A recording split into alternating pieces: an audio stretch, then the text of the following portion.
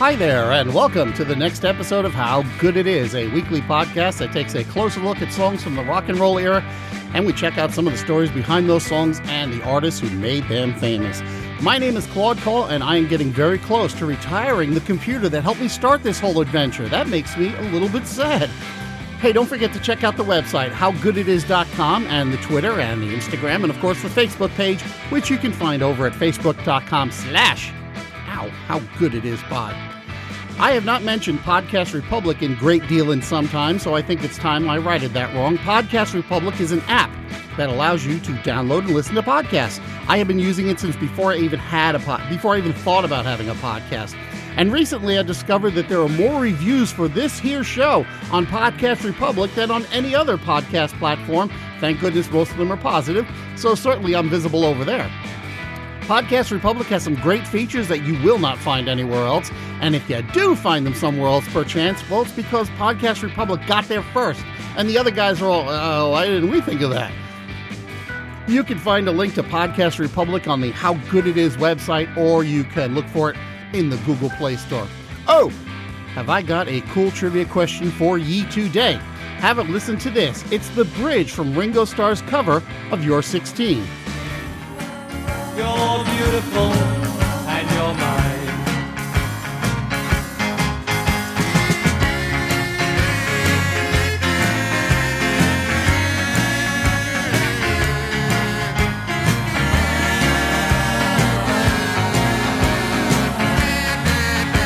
So here's the question. Who's playing the kazoo on this track? Okay, no fair cheating and looking at the liner notes on the album because it is mentioned there. Who's playing the kazoo on You're 16? I will have the answer for you near the end of the program. So some people who are listening to this show were around in the summer of 1969 and remember what a wild year it was overall. And of course, some people weren't born yet, so they can't really wrap their heads around all the events that took place that year and how it affected the nation as a whole. And let me paint a picture for you with regard to specifically the summer of 1969. I was a small child, and I still have some memory of all of these things, despite only being 6 years old at the time. Okay, so July 18th, 1969, Senator Ted Kennedy accidentally drove his car off a one-lane bridge in Chappaquiddick, Massachusetts, which resulted in the death of his passenger, Mary Jo Kopechne. A few days later, he got to make this speech on local television. Although my doctors informed me that I suffered a cerebral concussion as well as shock, I do not seek to escape responsibility for my actions by placing the blame either on the physical and emotional trauma brought on by the accident or on anyone else. I regard as indefensible the fact that I did not report the accident to the police immediately. Instead of looking directly for a telephone after lying exhausted in the grass for an undetermined time, I walked back to the cottage where the party was being held and requested the help of two friends, my cousin Joseph Gargan and Paul Markham, and directed them to return immediately to the scene with me.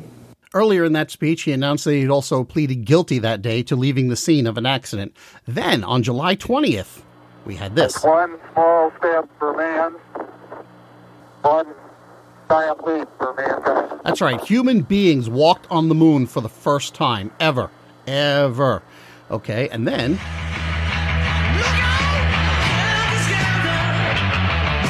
just a couple weeks later, on August 9th and 10th, Charles Manson and his so-called family killed 7 people, including a pregnant movie star and a teenage boy. And of course, Manson had said that it was the Beatles' White Album that was giving him the clues and the directions to commit these acts.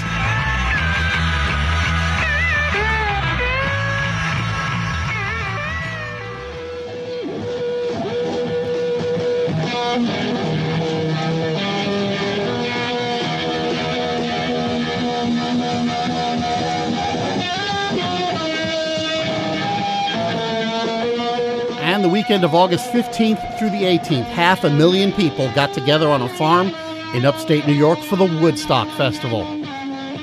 And during this entire time, the number one song in America was this. In the year 2525, if man is still alive, In the year 2525 is probably the first thing many people point to when they think of the phrase one-hit wonder, and they're not totally wrong about that. Denny Zager and Rick Evans were students at Nebraska Wesleyan University when they met in 1962. They wrote in the year 2525 in 1964, or more accurately, Rick Evans wrote it, but it didn't get recorded or released until 4 years later. The song was recorded in a single take in a studio in Odessa, Texas, with the assistance of the Odessa Symphony providing that mariachi-like horn and the tense string section. The song was released on a small label called Truth Records, and it was a local hit in Nebraska, especially in Omaha and Lincoln. And that would be the end of the story, except that local airplay did catch the attention of RCA Records, which offered them a contract. The record was re-released on RCA in the late spring of 1969, and it went to the top of the Billboard Hot 100 the week of July 12th, and it stayed there for the rest of the summer, 6 weeks altogether in the top slot. So what was it about this song that captured the public's imagination? Was it the confluence of the future themes and the moonshot? Yeah, maybe. And maybe it's the uncertainty about the future that the song carries. And remember, this was only a few months after the release of films like 2001: A Space Odyssey, Barbarella, and Planet of the Apes. And let's face it, none of those films had especially positive messages, or anyway, explicitly positive messages. The other possibility is that people thought it was some kind of a joke, given that the lyrics are a little bit silly, with lines like, "Your legs got nothing to do, some machine's doing that for you." There's also suggestions of the second coming and general depletion of the Earth's resources. Ultimately becomes kind of a Rorschach test for the listener. Are these guys seriously paranoid, or are they goofing with us? Well, it's in the ear of the beholder. But here's the thing. There's really nothing in this track that suggests they're goofing. They play it absolutely straight, and the song even has a subtitle that you probably don't know about unless you look at the record label. The subtitle is Exordium and Terminus, which are not Latin words, although they come from Latin, but they mean beginning and end, which, along with the lyrics near the song's ending, suggests that there's a cycle going on here, what with God coming along and hitting the reset button every 10,000 years or so. But you've also got the suggestion that he's done here on Earth and he's starting over somewhere else, where the same storyline is going to take place.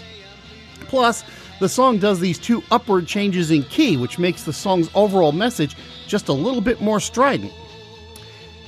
But for all that, there's still a generally optimistic feeling to the whole thing, and so there's both the awe of technology combined with the warning not to take it for granted. And as for Zager and Evans, well, this all led to pretty much nothing. Despite the song's success, their follow-up single, titled Mr. Turnkey, didn't chart anywhere, with good reason. It's 10 p.m. in Wichita Falls, August 16, 1969, and I'm in some bar. And so far as I know, Zager and Evans is the only act to have a song that topped the charts on both sides of the Atlantic, but did not have another song chart in either Billboard's charts or in the UK. Now, to be fair, Mr. Turnkey did make it to number 86 in Australia. They did have a third single titled Listen to the People, which reached number 100 on the Cashbox chart, and that was really about it. Nowadays, Denny Zager is still in he's still in Lincoln, Nebraska, and he makes custom guitars. Rick Evans parted around the music industry for a little while, but he has largely retired from public life. There are numerous reports that he did an online interview about the song in 2013, but unfortunately I've been unable to find it. I think that page is just gone now. As far as the song itself, well, it's been covered dozens of times and in several different languages, and of course I've got a couple of fun versions to share with you right here. In the show Futurama, there's a sequence where the characters are moving forward in time to find a period where the backwards time machine exists, and their exploits are described in the parody song In the Year 252525. In the year 105, if man is still alive, if the robot can survive, they may find. In the year 2525, the backwards time machine still won't have arrived. In all the world, there's only one technology, a rusty sword for practicing proctology. In a future year that ends with a 20. And yes, I will link to that video clip at the website. And then back in the year 2000, a short-lived science fiction TV series called Cleopatra 2525 aired for 28 episodes. The basic plot of the series, I swear to God this is true. was that an exotic dancer named Cleo experiences complications during breast augmentation surgery, and naturally she is put into suspended animation, as we did in 2000. She wakes up 525 years in the future, and she joins up with two other women who are fighting these armed fighting machines that control the surface of the Earth. Humanity has moved underground, and Cleo manages to impress everyone with her philosophical sayings, most of which derive from 20th century pop culture. It's both cheesy and cheesecake, and it's a whole lot of girls kick butt campy fun. And of course, they redid the song for the show's theme. In the year 2525, there are women with the will to survive, fighting for a brand new day. Nothing's gonna get in their way.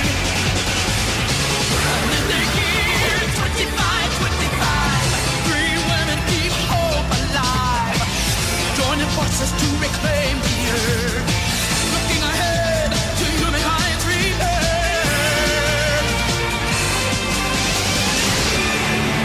By the way, it's not immediately obvious to me, so it may not be immediately obvious to you, but the person singing that was one of the female stars of the show.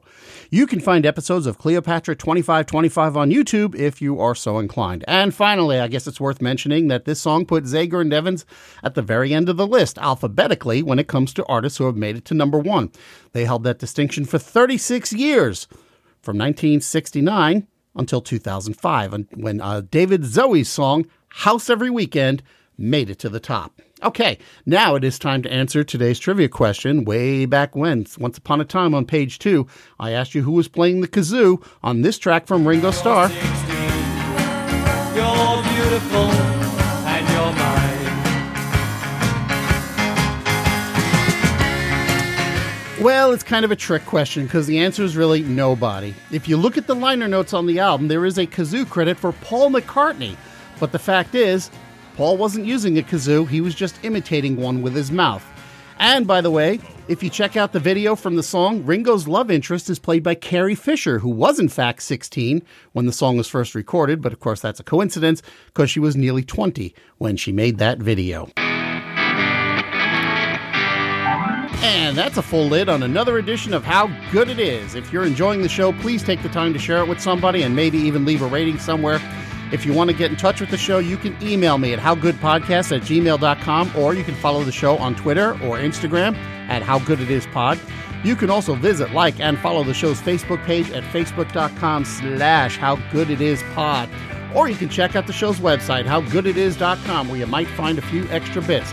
Thanks as usual to Podcast Republic for featuring the show, and next time around, I'm going to do something just a little bit different, but I'm going to do it with the song Aiko Aiko. Thanks for listening. I will talk to you next time.